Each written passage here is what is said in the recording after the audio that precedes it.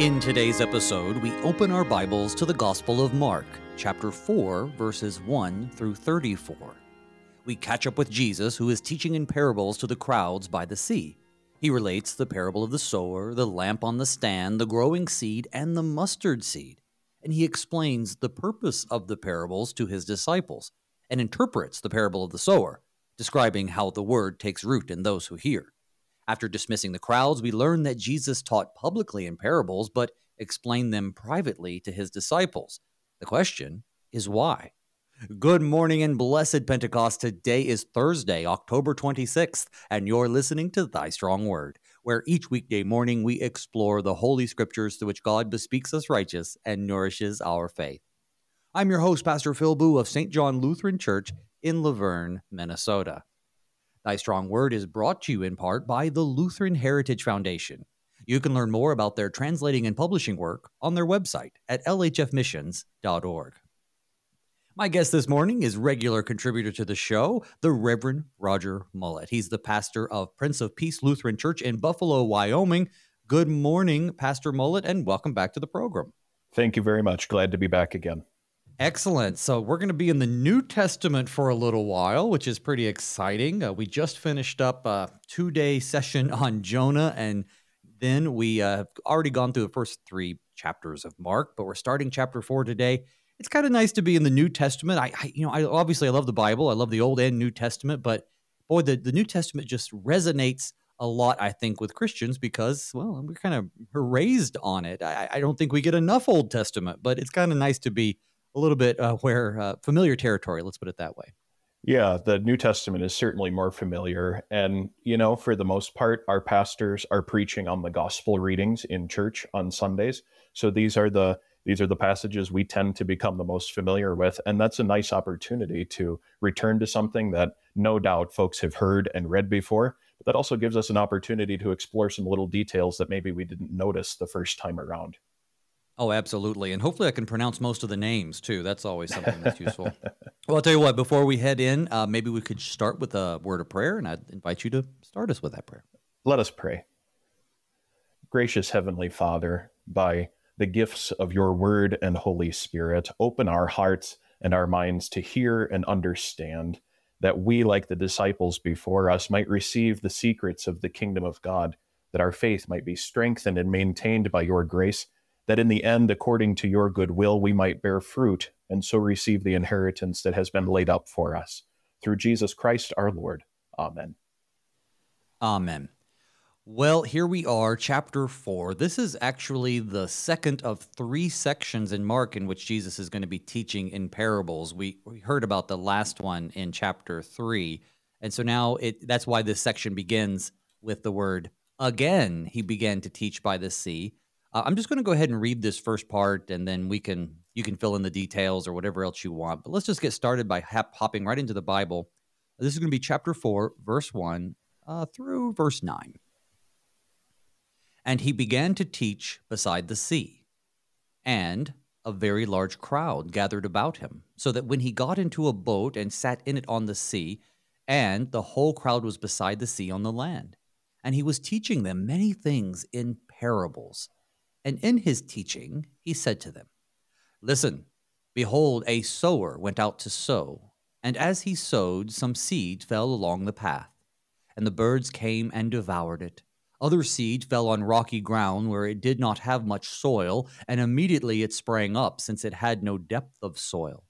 And when the sun rose, it was scorched, and since it had no root, it withered away. Other seed fell among thorns, and the thorns grew up and choked it, and yielded no grain.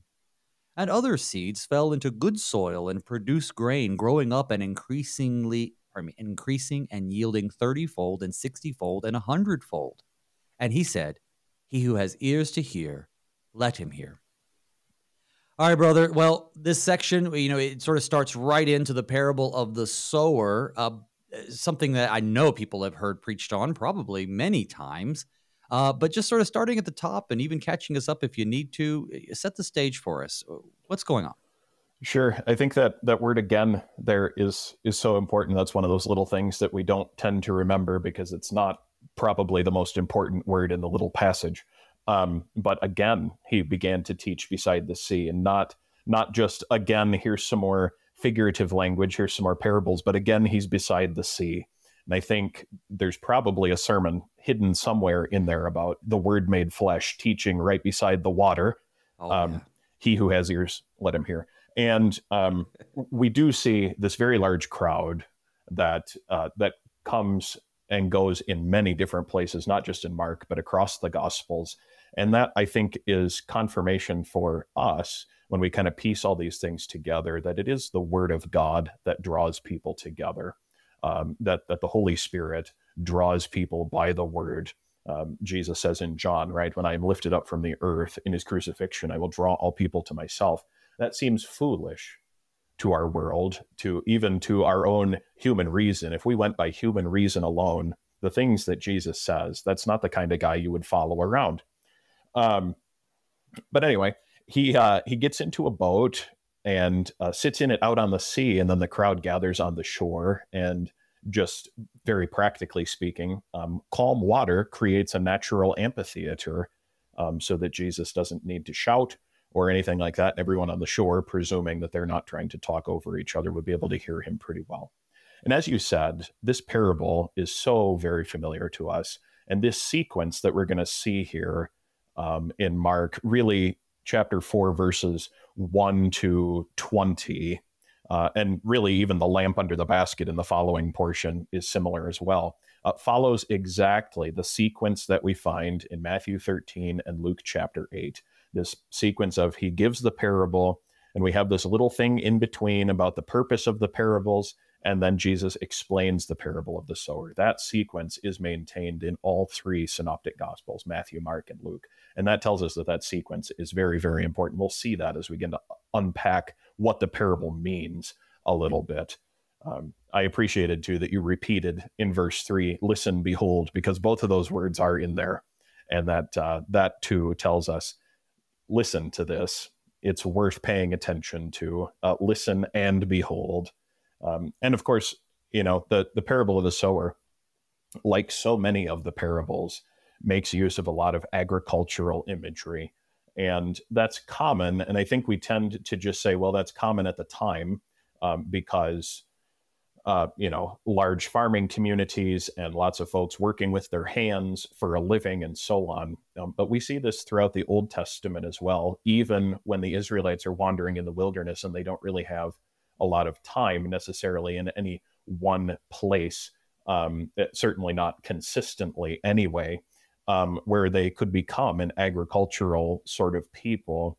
These agricultural images are just so prevalent in the scriptures. And if we start to think about why, you back all the way back up to the Garden of Eden and kind of remember, this agriculture thing, taking care of creation and learning from it, that God reveals himself to us through it, that we see a little bit of a hint of in Romans chapter 1, for example. This is the way God operates. It's not really specific to a time or a place or a culture. This is God speaking through creation to all of his people. Wow, that is such. I'm just sort of kind of thinking about the point you just made, because it's something that had never occurred to me. But even like halfway through you saying it, all the pieces started to fall together in my head. Yeah, you're absolutely right. I also, I guess, would fall into that camp who was like, well, there are a lot of farmers and agricultural folks, and so this would have resonated with them. And I do believe that's true. But you're absolutely right. We see images in the scriptures that seem to be kind of universal. The agricultural, or I guess the cultivating the earth and things growing out of it, and providence and creation. I mean, that definitely links us back to creation, and it also links us forward to the new heavens and the new earth. We're as a lot of people sometimes need to be reminded, we're not going to be floating around in the clouds playing harps for eternity. We're going to have a new heavens and a new earth for which we're going to care for, but of course will be confirmed in our righteousness, and it won't be a burden. But still, it's about God providing for his people through these natural means and through his creation. So yeah, that's an amazing connection. Another common theme, of course, would be like things like marriage and other things that seem to be universal despite the culture, because of God's relationship with his people. But Yeah, that connecting it back to Eden, that's I think that's insightful.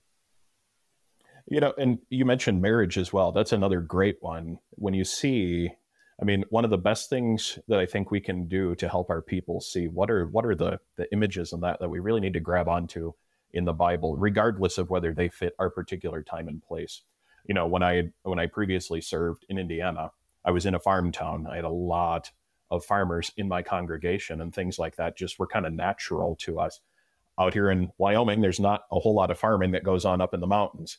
So the culture or the immediate context is a little different. But again, like marriage, like agriculture, like so many things, if you look at the first few chapters of Genesis and the last two chapters of Revelation and kind of see what are the elements of the original creation and what are the elements of the new creation and what do they have in common? They have a tree of life in common. They have a city or a civilization in common where God dwells among his people. They have not marriage in the earthly sense, as we see with Adam and Eve, but marriage in the eternal sense, where we as God's people are Christ's bride, and so on. And those parallels that you find between the beginning and the end, they really do flow all the way through the central books of the scriptures as well. Wow. Well, talk about different times and cultures and even, different contexts today. Not too long ago, I preached a sermon and I talked about harvest time. And so I'm trying to connect. I have a large agricultural, I guess, segment in my congregation. And so, I tried to connect. I said, well, harvest time and people are harvesting oats and alfalfa. And I listed off a couple of things that people harvest. And it's just sort of a throwaway illustration to kind of connect to the story. And very generously, I was told later that, well, technically we only harvest this during this time and this during that time.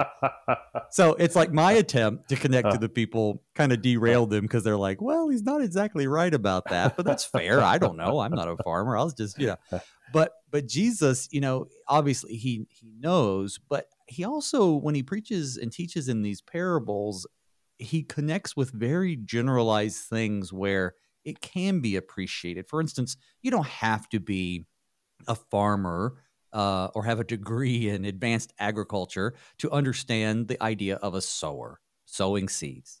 And you don't have to be, because a lot of the folks that were listening to Jesus were not farmers. They may have had a farming community, but just like today, there are plenty of people who lived in town, in cities. There are plenty of people who, did all kinds of different vocations. And so I think he also keeps it simple enough where it can be, and I'm going to be a little daring here, he keeps it simple enough where it could also be misunderstood. And not that Jesus is wanting to be unclear, but we do have to wrestle with that. He who has ears to hear, let him hear eventually. Yeah, absolutely. I think it's important, at least for the parable of the sower. He'll become more specific later with other parables. But with the parable of the sower, he never specifies, for example, what sort of plant. He never specifies where exactly and what what sorts of growing time or how much water it requires or anything like that, which makes it very universally applicable. And of course, when he explains this one for us, we see, well, it's not actually about what kind of plant it might be. It's about the growth and the planting as concepts, as things that God does in our lives, and not so much about, all Christians are exactly like wheat, but not like barley. That's not what we're going for here. Well, even with the mustard seed, which we're going to come to very shortly, people still today do, well, it's not the smallest of the garden seeds, and they argue over whether it's a weed, et cetera. And we'll get to that. Let's dig into the parable itself, though, because, we have quite a few parables to get through today. Maybe I should have spread them out a little bit, but that's okay. We're going to start with this parable of the sower. So I guess, brother, in whatever way you see fit, break it down for us. Give us that little mini sermon that I'm sure many people have heard, but I'm sure you'll expand on it.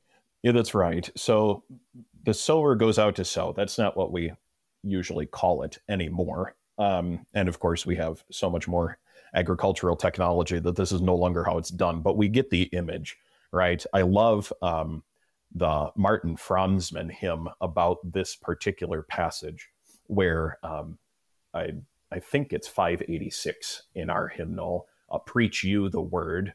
Don't hold me to that number. I'm not 100% sure of that.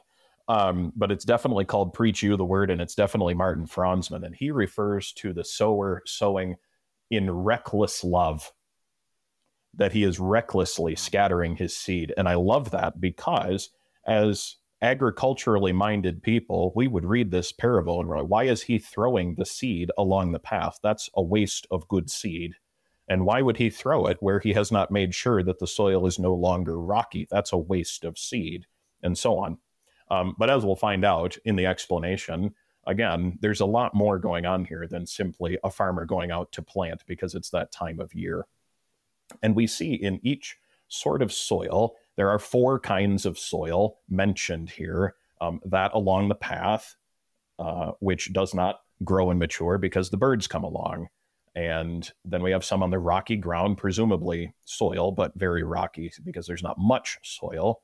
And it springs up, but because it has no depth and therefore no moisture, when the sun rises, it gets too hot and it's scorched away. It has no depth, no foundation to hold on to. The third sort, it seems to grow well, except for it's among thorns. And so there are other things competing, agriculturally speaking, for the soil, for the moisture, for the nutrients. And so the thorns tend to be very strong and hardy plants, and they choke out whatever exactly this is that's growing. And then finally, we have the good soil, and that produces grain. And here in Mark, it's 30, 60, and 100-fold. The other 2 Gospels either have them out of order. I think it's Luke that simply says 100-fold. But the point, of course, is that the seed falls into good soil. It grows up well. It matures. It produces good fruit. One caution that I would make, and we'll perhaps dig into this a little bit more when we get to the explanation.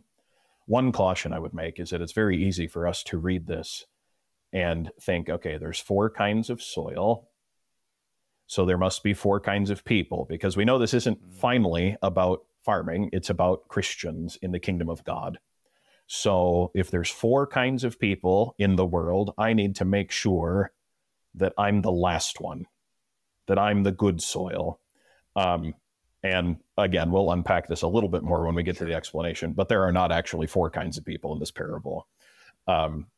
Just as there are really not 4 kinds of people in the world, period. From God's perspective, when we're talking about these sorts of things, there are really 2 kinds of people. And we see this finally at the end when we separate the sheep from the goats and no one's left in between. It is a great gift to us, and also a great tragedy and impetus for mission work, I think, that there are, at the end of the day, only believers and unbelievers. Well, and we will get to that a little more when we get to Jesus's explanation. But the next part in the narrative, of course, is that verse 9, which is, he who has ears to hear, let him hear. I'm going to read that through verse 12. So Mark continues. Jesus said, he who has ears to hear, let him hear. And when he was alone, those around him with the 12 asked him about the parables. And he said to them, to you has been given the secret of the kingdom of God. But for those outside, everything is in parables, so that, quote, they may indeed see but not perceive, and may indeed hear but not understand, lest they should turn and be forgiven. One more verse. And he said to them, do you not understand this parable? How then will you understand all the parables? Now, Jesus is going to go in to explain it to his disciples out of his mercy. But in this section right here, though, this is heavy, right? I mean, this quotation that Jesus makes, which is, from the Old Testament, it's heavy. We could understand this to say, as some of our Calvinist brothers do, that God's already decided who's going to heaven, who's going to hell, and the whole purpose of parables is just to sort them out. But that's not the case. Help us understand. Yeah, this is, as you said, this is heavy stuff. And I really do think this is the key to the whole thing. This helps us to understand, even as the little paragraph heading tells us, this is the purpose of the parables. Why is he doing this? And I think by including this is a quotation. in verse 12, so that, and then the quote, they may indeed see but not perceive, they may indeed hear but not understand. That's a quotation from Isaiah chapter 6, and that is included in Matthew's telling of this and in Luke's. Mark adds a little bit, lest they should turn and be forgiven, which is to say, it kind of explains a little bit of what does this mean from Isaiah 6. What does it mean that they might hear but not understand? What does it mean that they see and not perceive? Well, it means that they won't repent and return to God and so receive the forgiveness of sins. Verse 13 is unique to Mark, and I think this is very helpful as well. How will you understand all the parables if you don't get this one? And I think that tells us that the parable of the sower, according to Jesus' wisdom, is sort of the prototype, if you will. He's going to tell us this parable and explain it for us to give us some insight into how to interpret the rest of them. Because he doesn't explain every single parable. There's one or two others that he gives a little bit of an explanation for. This is far and away the most complete parable and explanation that is recorded for us in the Gospels. And I do think, keeping that in the back of our minds, that the parable of the sower really is kind of the prototypical parable, if you will, helps us kind of grab onto a little bit more. And what we'll see, in fact, is that the subject matter of the parable of the sower is also, in some sense, prototypical. It's an illustration not only of how to interpret a parable, but it's also an illustration of this purpose of parables that Jesus pulls from Isaiah chapter 6. So, he who has ears to hear, let him hear. And that obviously pairs with verse 12, that they may indeed hear but not understand. And so what Jesus is saying here is for believers. Those around him with the 12 asked him about the parables. I think we can infer that these are those who believe what Jesus is telling them and follow him. To you, to believers, has been given the secret of the kingdom of God. But for those outside, for those who do not yet have faith, they may see but not perceive. They may hear but not understand, lest they should turn and be forgiven. And so the crucial thing here is, because, as you said, we don't want to fall into Calvin's error here, where we believe that God has chosen from eternity some for heaven and some for hell, but rather to understand that the scriptures, and in this little microcosm of them, if you will, here in the parable of the sower, the parables are closed to human reason. We cannot understand the Bible, we cannot understand God's word, we cannot understand the parables without the gift of the Holy Spirit. That we can see it, but we're not going to quite perceive it. We can hear the words, but not quite understand them. I think the bigger underlying point here, and we'll see this a little bit more in the explanation, where we have all these different things that come along and steal that saving word away from people, that apart from the word and the Spirit who enlightens us, we cannot attain to these things by human reason. When he says, to you has been given the secret of the kingdom of God, I think that's a reference directly to the Holy Spirit. To you has been given the Holy Spirit so that you can understand these things, so that these images make sense to you. Because, as you said, when we begin to put too much human reason in, and even on top of, and instead of the scriptures, that's really ultimately the error that Calvin falls into when it comes to what is called double predestination, right? That the Bible tells us over and over, those who are saved, God has chosen. The Bible doesn't really go any further than that. Our human reason finds it very easy to fill in that blank and say, well, if God chose some for salvation, then he must have chosen, but he doesn't say that. And so there is a certain amount of discipline here as well for our human reason to only say those things that God has said. But I do think that's kind of the underlying point here, that there is a warning for Christians that the word of God can be rejected. And there's a warning here as well of the danger of trying to logic our way into the kingdom. That's not how salvation is attained. Salvation is given as a free gift because of Jesus Christ and received by us in faith alone. I think what you're saying is incredibly important. One of the things that I've frequently told people, and sometimes this meets with a little bit of consternation, and that is ultimately the scriptures, the Bible, is for believers. Now, it's not as though you could pass out a million Bibles, right? And pass out a million copies of the Word of God. Our sponsor does, right? Lutheran Heritage Foundation. But without the Holy Spirit moving, it's not like the Holy Spirit can't work through the written word, but ultimately, just someone who says, well, I've read through the Bible doesn't indicate that they have the ability to understand or apprehend the message by faith.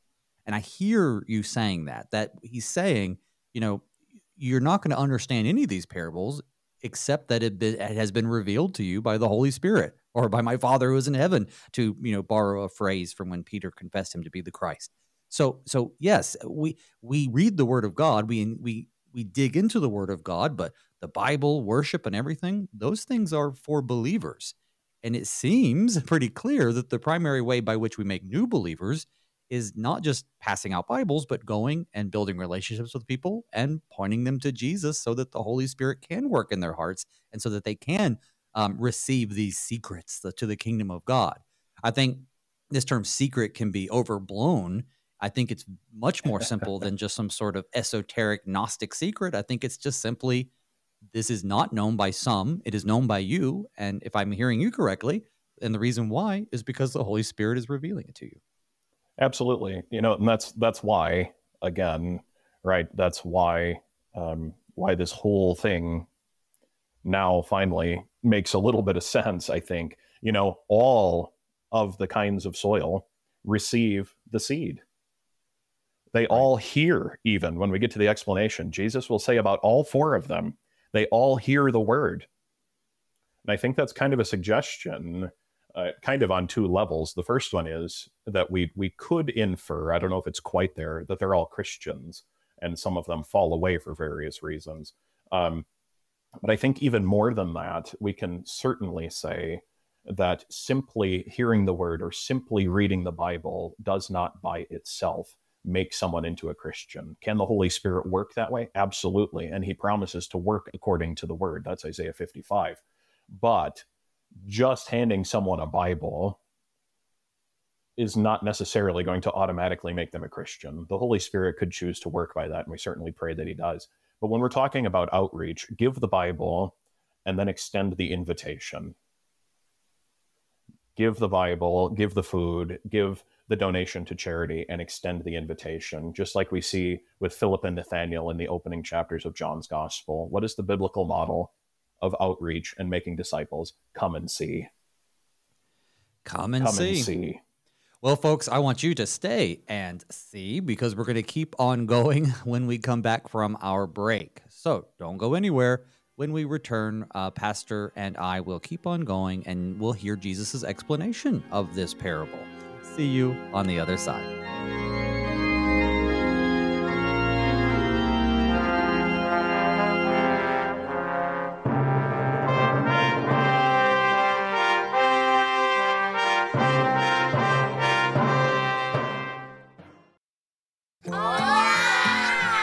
These are the voices of young Lutherans in Mexico City, children who are excited to learn more about their Savior, Jesus. But they need our help, because good Lutheran books for kids in the Spanish language are in short supply in Mexico. To learn how you can help tell Spanish-speaking kids everywhere about Jesus in a language they can understand, go to the Lutheran Heritage Foundation website at lhfmissions.org/Juan 316.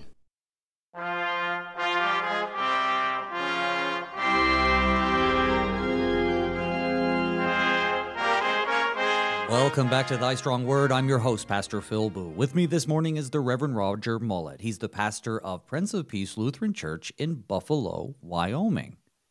Thanks for taking the time to be in God's Word with us today. Remember, if you have questions or comments about today's show, you can send me a message at pastorboo@gmail.com, or you can find me on Facebook. Well, let's get right back into the text. And we just finished talking a little bit about the purpose of parables. Now I think it's prudent that we just go right into Jesus's explanation of this parable that he mercifully gives us and his disciples. And then we're going to have three short parables to then, I guess, unpack according to this prototype. It's kind of like the Lord's Prayer of parables, if I'm hearing my guest correctly. It's not the only parable, but it's going to help us understand other parables. Well, here we go, starting with verse 13.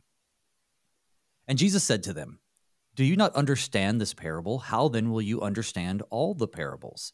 The sower sows the word, and these are the ones along the path where the word is sown. When they hear, Satan immediately comes and takes away the word that is sown in them. And these are the ones sown on rocky ground, the ones who, when they hear the word, immediately receive it with joy. And then they have no root in themselves, but endure for a while. Then when tribulation or persecution arises on account of the word, immediately they fall away. And others are the ones sown among the thorns. They are those who hear the word, but the cares of the world and the deceitfulness of riches and the desires for other things enter in and choke the word, and it proves unfruitful. But those that were sown on the good soil are the ones who hear the word and accept it and bear fruit, 30-fold and 60-fold and 100-fold. All right, so that's the end of the text. So, I mean, I will have to say that as he splits them up into these four different types of soils, and you've already cautioned us about not reading into it four different kinds of people, I definitely see, I guess, four very familiar experiences that I've witnessed. I've seen people for whom the word just means nothing. I've seen people for whom they are like uber zealous Christians, but then, it just sort of dies away, especially if things get tough. And I've seen people who, are eager for the word, but then just they chase after the things of the world and they get caught up in life and they fall away. So I guess help us understand what Jesus is saying here. If it's not four different kinds of people, what's the better way to understand it? Yeah, I think the kind of the better heading to give it, if you will, is not four kinds of people, but rather, again, as I said before, you really have two kinds of people, those who hold on to the word and those who don't. And under that, for Christians, right, because what we're going to try not to do here is accuse Christians of immediately having the word taken away from them just because they haven't shown up in church for a little while. And we're not going to say that, well, as soon as you endure some tribulation or persecution, that you've immediately lost the faith. That's not what we quite mean to say. But as we said, parables are primarily for a Christian audience. And so what Jesus is doing here by this parable is demonstrating the different dangers that Christians can face when it comes to threats to the faith or things that will try to take the word away from them or take them away from the word, as the case may be. And so what are we fighting against, Christians, as we do our battle on this side of eternity? We do our fight against Satan, who immediately comes and takes away the word. And we have those who, when we do fight against tribulation or persecution, which arises on account of the word. And I think that's another good little hint that we are talking primarily to Christians here, that it's not tribulation or persecution just in the world, but specifically on account of the word, and then they fall away. And those among the thorns, and I think this one is probably the most common that all of us struggle with, not necessarily tribulation or persecution, and not, generally speaking, a full frontal attack by Satan himself, but rather this last one in verse 19, the cares of the world, the deceitfulness of riches, the desires for other things enter in and choke the word. And I think that one's most easily understood when you kind of consider the last time that you didn't get to church for a few weeks in a row, or the last time that you know someone who didn't make it. And the most common thing is, well, we just got kind of busy and we lost track of things. And that, it sounds innocent enough. And to be totally honest with you, I try really hard as a pastor not to hold that against folks, because it does happen. It's simply a matter of there are so many things going on in our lives and in the world around us. It is a busy place. We live in busy times, if you will.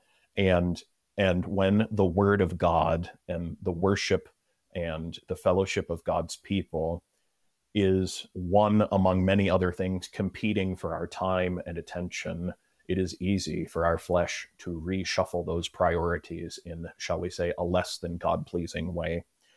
So I think much less about there are three different kinds of people who reject the word, and instead there are three different scenarios here presented to Christians that they should be on the lookout for. Three different ways that this might be Luther, and I'm careful to say that because things get attributed to Luther all the time that he never actually said. Right. But sometimes I've seen this interpreted as what we see here really is the devil and the world and our sinful nature that we're fighting against in these three kind of warnings or these three situations that might threaten to take God's word away from us.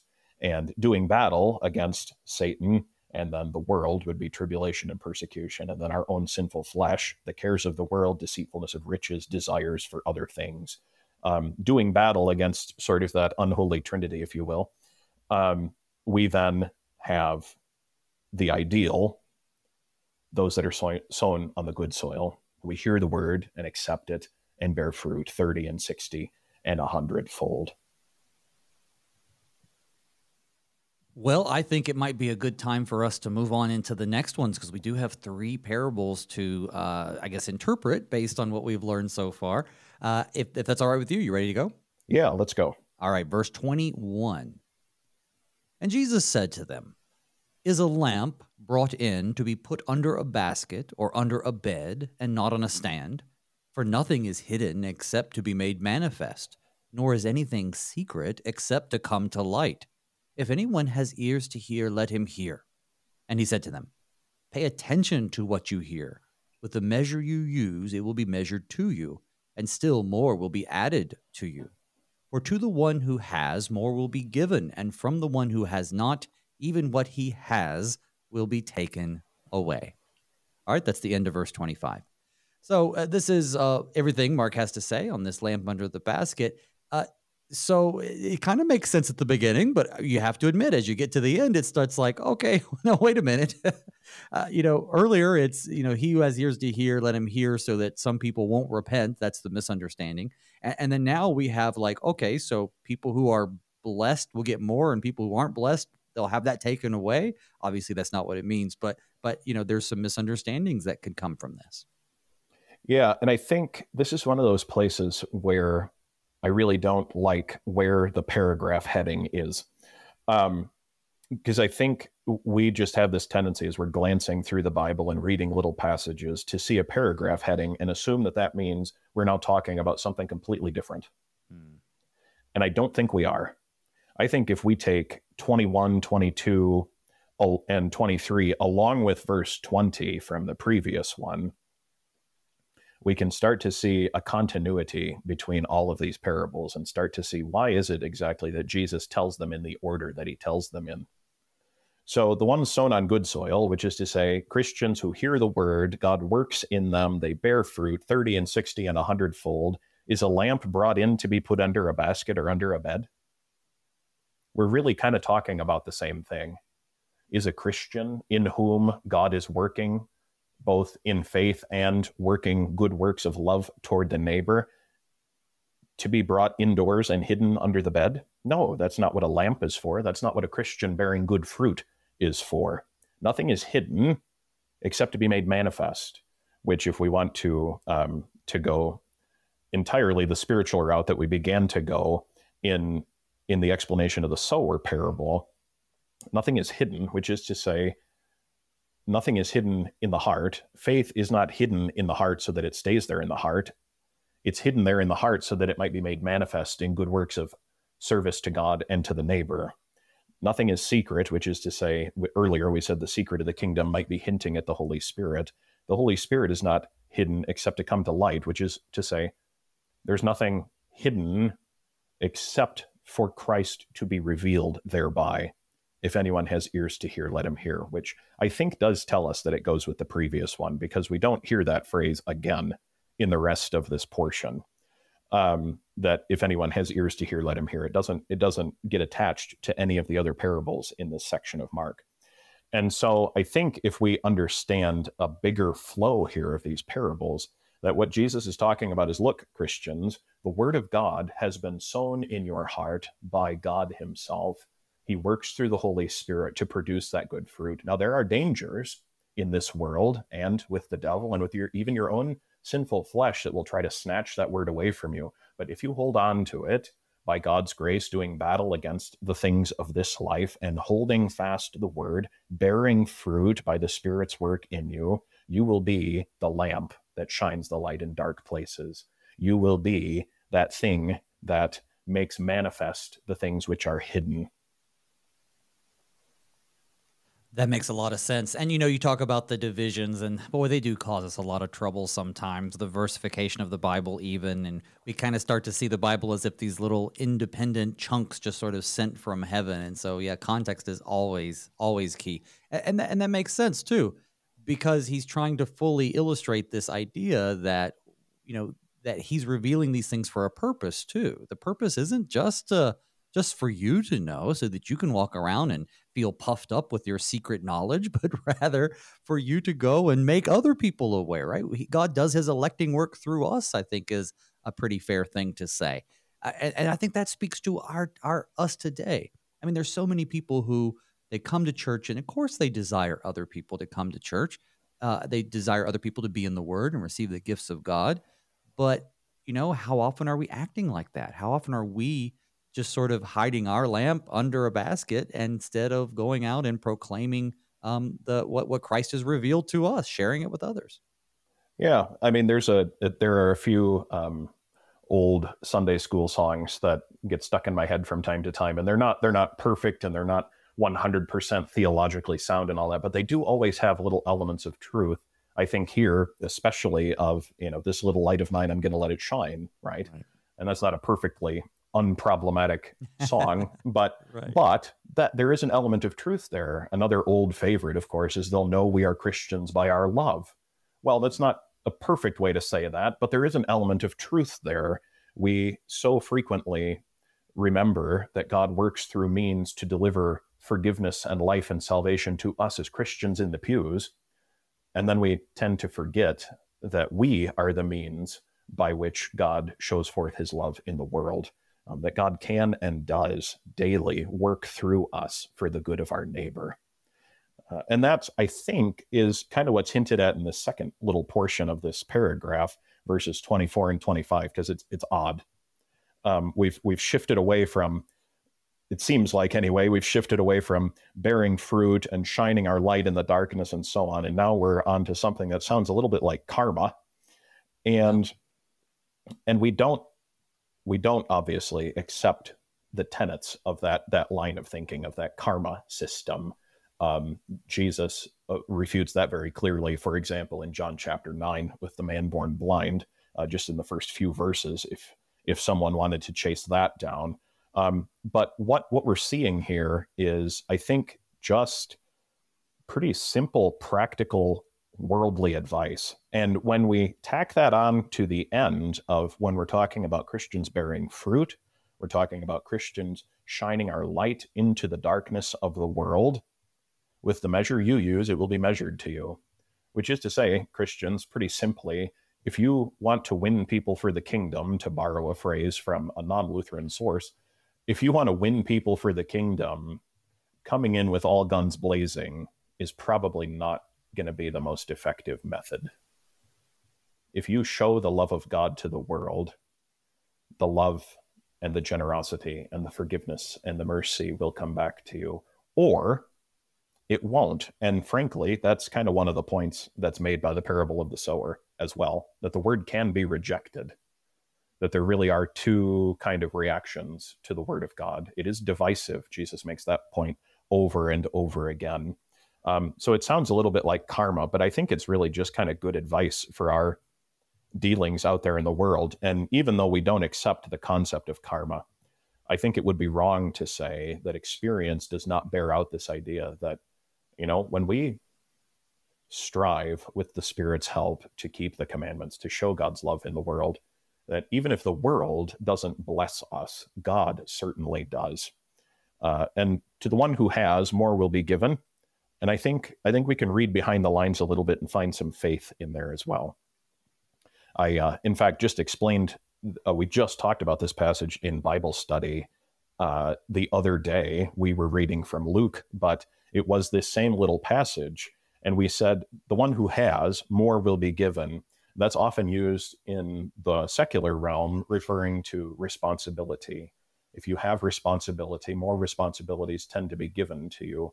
And I think we can see that in our context as Christians within the household of faith, that when we are bringing in new people by bearing fruit, by shining our light into dark places, those who have been here have a certain amount of responsibility to those who are new. In kind of showing them the ropes is kind of a crass way of putting it, but that is kind of what I mean. To kind of welcome those people into our midst, those who are more mature in the faith, who have more of it, if you will, and I don't mean quantity here, we really are talking just about maturity. The one who has that more mature faith, to you, more will be given, but with that comes, of course, more responsibility. And of course, as we see throughout the scriptures, and this is a very crude way of saying it, but if you're not meeting the devil and the world and your own sinful flesh, if you're not meeting resistance for the way that you're living your Christian life by God's grace and the power of the Holy Spirit, if you're not meeting resistance and doing daily battle, you might be doing it wrong. There is something to say about that. Some people can take that too far too. They feel like they have to go and seek out persecution for righteousness' sake. But what you're saying is absolutely true.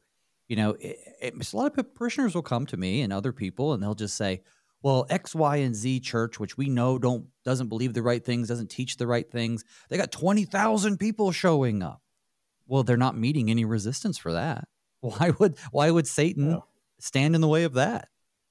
But for those who, of course, experience some struggles, not that we relish our struggles, but the Bible does give us an example that when we meet with resistance, we are reminded of what Christ went through for us.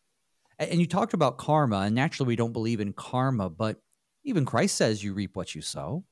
And it's a common understanding that, when you do things according to God's will, on the one hand, they'll tend to go better because you're just not that God's throwing you an extra bone for doing the right thing, but because that's how he set it up. It's supposed to go better that way. Of course, then at the same time, you're going to sometimes meet with more resistance too. So it's very much a paradox, the Christian life. Well, I kind of wonder if there might be a way to talk about this, and this is me thinking on the fly. So good luck, I guess.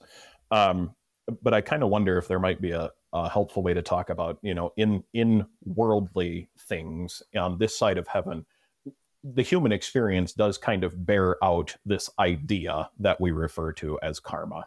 And Jesus says, you reap what you sow and so on. And I think so often that the difficulty is because we know that karma is the wrong understanding of the way that God deals with people, then we tend to apply that as a blanket statement to the way that we deal with one another as well.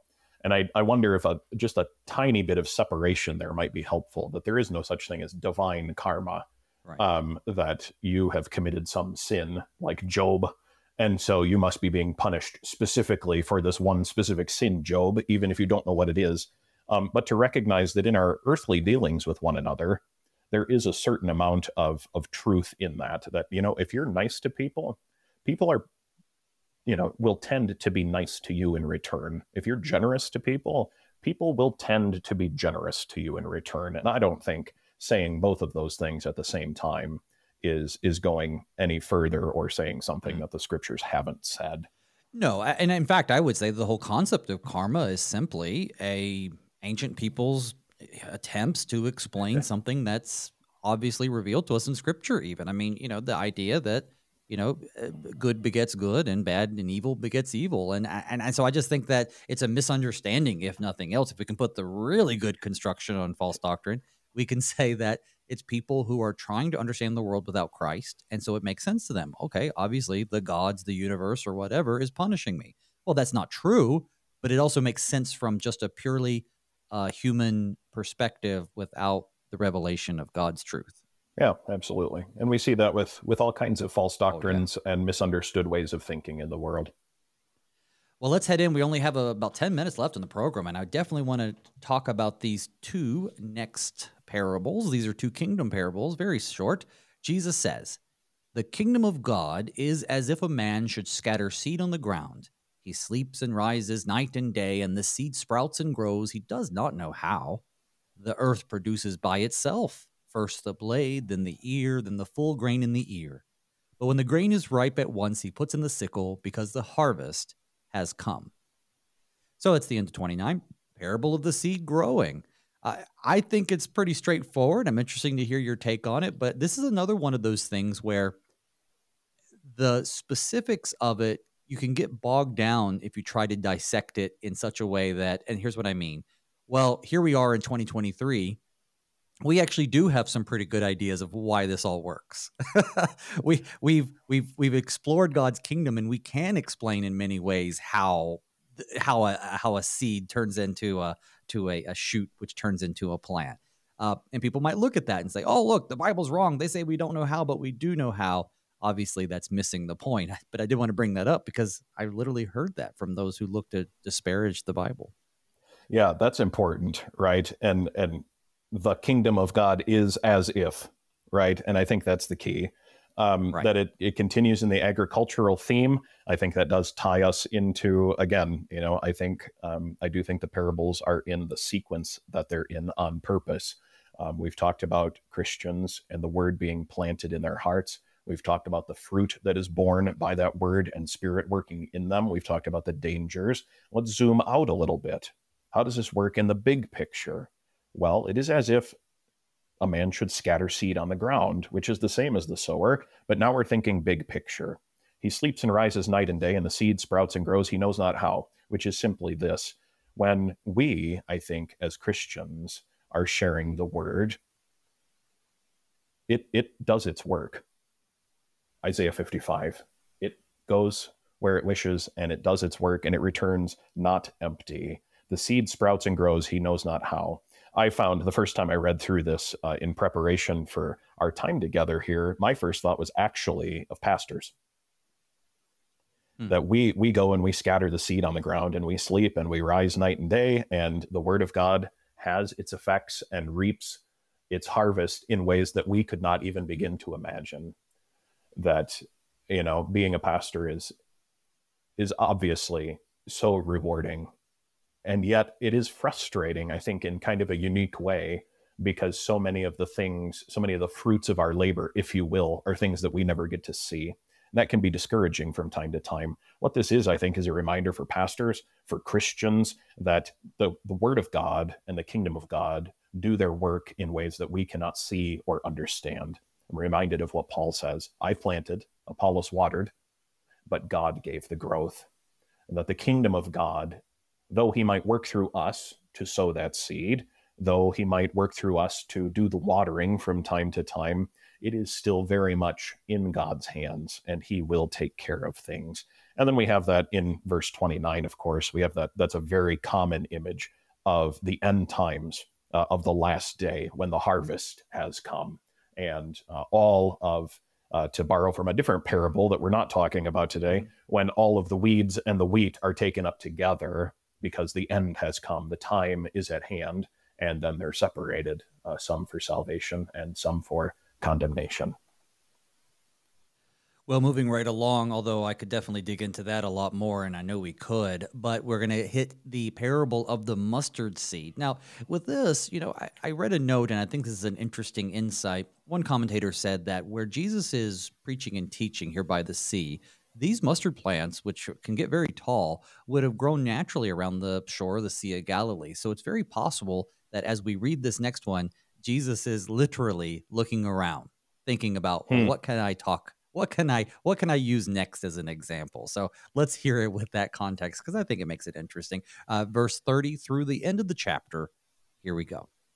And he said, "With what can we compare the kingdom of God? Or what parable shall we use for it? It is like a grain of mustard seed, which, when sown on the ground, is the smallest of all the seeds on earth. Yet when it is sown, it grows up and becomes larger than all the garden plants and puts out large branches so that the birds of the air can make nests in its shade. Now, with many such parables, he spoke the word to them as they were able to hear it. And he did not speak to them without a parable, but privately to his own disciples, he explained everything. All right. Well, that doesn't end the chapter. I'm sorry. That just ends our section of the chapter. The next thing that happens is Jesus calming the storm. That's going to be for tomorrow. But here we go. The parable of the mustard seed. Again, people, well, there are smaller seeds on the earth, so Jesus doesn't know what he's talking about. Once again, missing the point. Yeah, of course. I think this one's a little odd because I think when we talk about a mustard seed in the Gospels, we almost always think of faith being described as a mustard seed. But here it's the kingdom of God being compared to the mustard seed. And that fits in very well with the previous one, of course, that previous little parable. And so what we're seeing here, if we think a little bit bigger picture again, is the point is not that the mustard seed is in fact the smallest of all the seeds across the board, but that something so small can produce such a large mustard tree. And I mean, mustard trees, depending on what kind of mustard you're growing, can be 6, 8, 10 feet tall. And from a very, very small little seed, which is to say, don't judge by appearances, right? When we look at the kingdom of God from the world's perspective, even Paul says, right, the cross of Christ is foolishness to those who are perishing, which is to say unbelievers in the world. The kingdom of God, this whole Christianity thing, looks kind of silly from the outside looking in. We do some odd things as Christians from the world's perspective. And yet, this little tiny seed that seems so insignificant produces the largest of the trees in all the garden. And I don't think that garden word is on accident either, because I think when we're talking about, with verse 29 in the previous parable, when the grain is ripe, we put the sickle to it because the harvest has come. I think we can start thinking end times a little bit here. And again, I do think they're in the order they're in for a reason. If we hear the parable of the mustard seed in the context of the end is near or even the end is at hand, what's the kingdom of God look like? Well, it's like a mustard seed because it looked really insignificant by earthly standards. But look at it now. It is the largest tree in all the garden, a reference to both the very beginning and the very end. And it puts out large branches so that the birds of the air can make nests in its shade. And the birds of the air here, I think, are pretty clearly a reference to believers from all nations. This particularly goes with a prophecy that's in Ezekiel 17, where the reign of the Messiah is compared to a great tree in the shadow of that, if I'm remembering Ezekiel correctly. I think it's 17, Ezekiel 17, where the Messiah's rule is this great tree and birds of every sort will nest in its shade. That again, that's exactly what this is, this kingdom of God that goes against all earthly or human expectation. And that fits in so well with what you've said and we've said so many times already, that human reason by itself does not reveal the kingdom of God. It has to be the work of God in our hearts by the power of word and spirit. And we see that again in these concluding verses. He speaks in parables as they're able to hear. He did not speak to them without a parable, going back to the purpose, right? The purpose is, in fact, for it to be revealed not by human reason, but by the Holy Spirit. And privately to his own disciples, he explained everything. Why? Because they have the Holy Spirit. They can receive what he gives. Well, that's where we're going to have to leave it because we are right up against our time. But I'd like to thank my guest this morning, the Reverend Roger Mullet. He's the pastor of Prince of Peace Lutheran Church in Buffalo, Wyoming. As always, great to have you on the show. Thank you so much for having me. It's a lot of fun. Yeah, and I know you'll be back for another chapter in Mark, so I look forward to that. And folks, tomorrow, Jesus and his disciples embark on a journey by boat across the Sea of Galilee. You already heard me say it. It's the calming of the storm. Then, once they reach the other side, well, they are met by a man possessed by a legion of demons, and Jesus casts out the demons. These events serve as a compelling testament to Jesus' divinity, but also his mission to bring healing and restoration to the broken. So, until then, may God's peace and blessings be with you all as we pray. Father, keep us in thy strong word.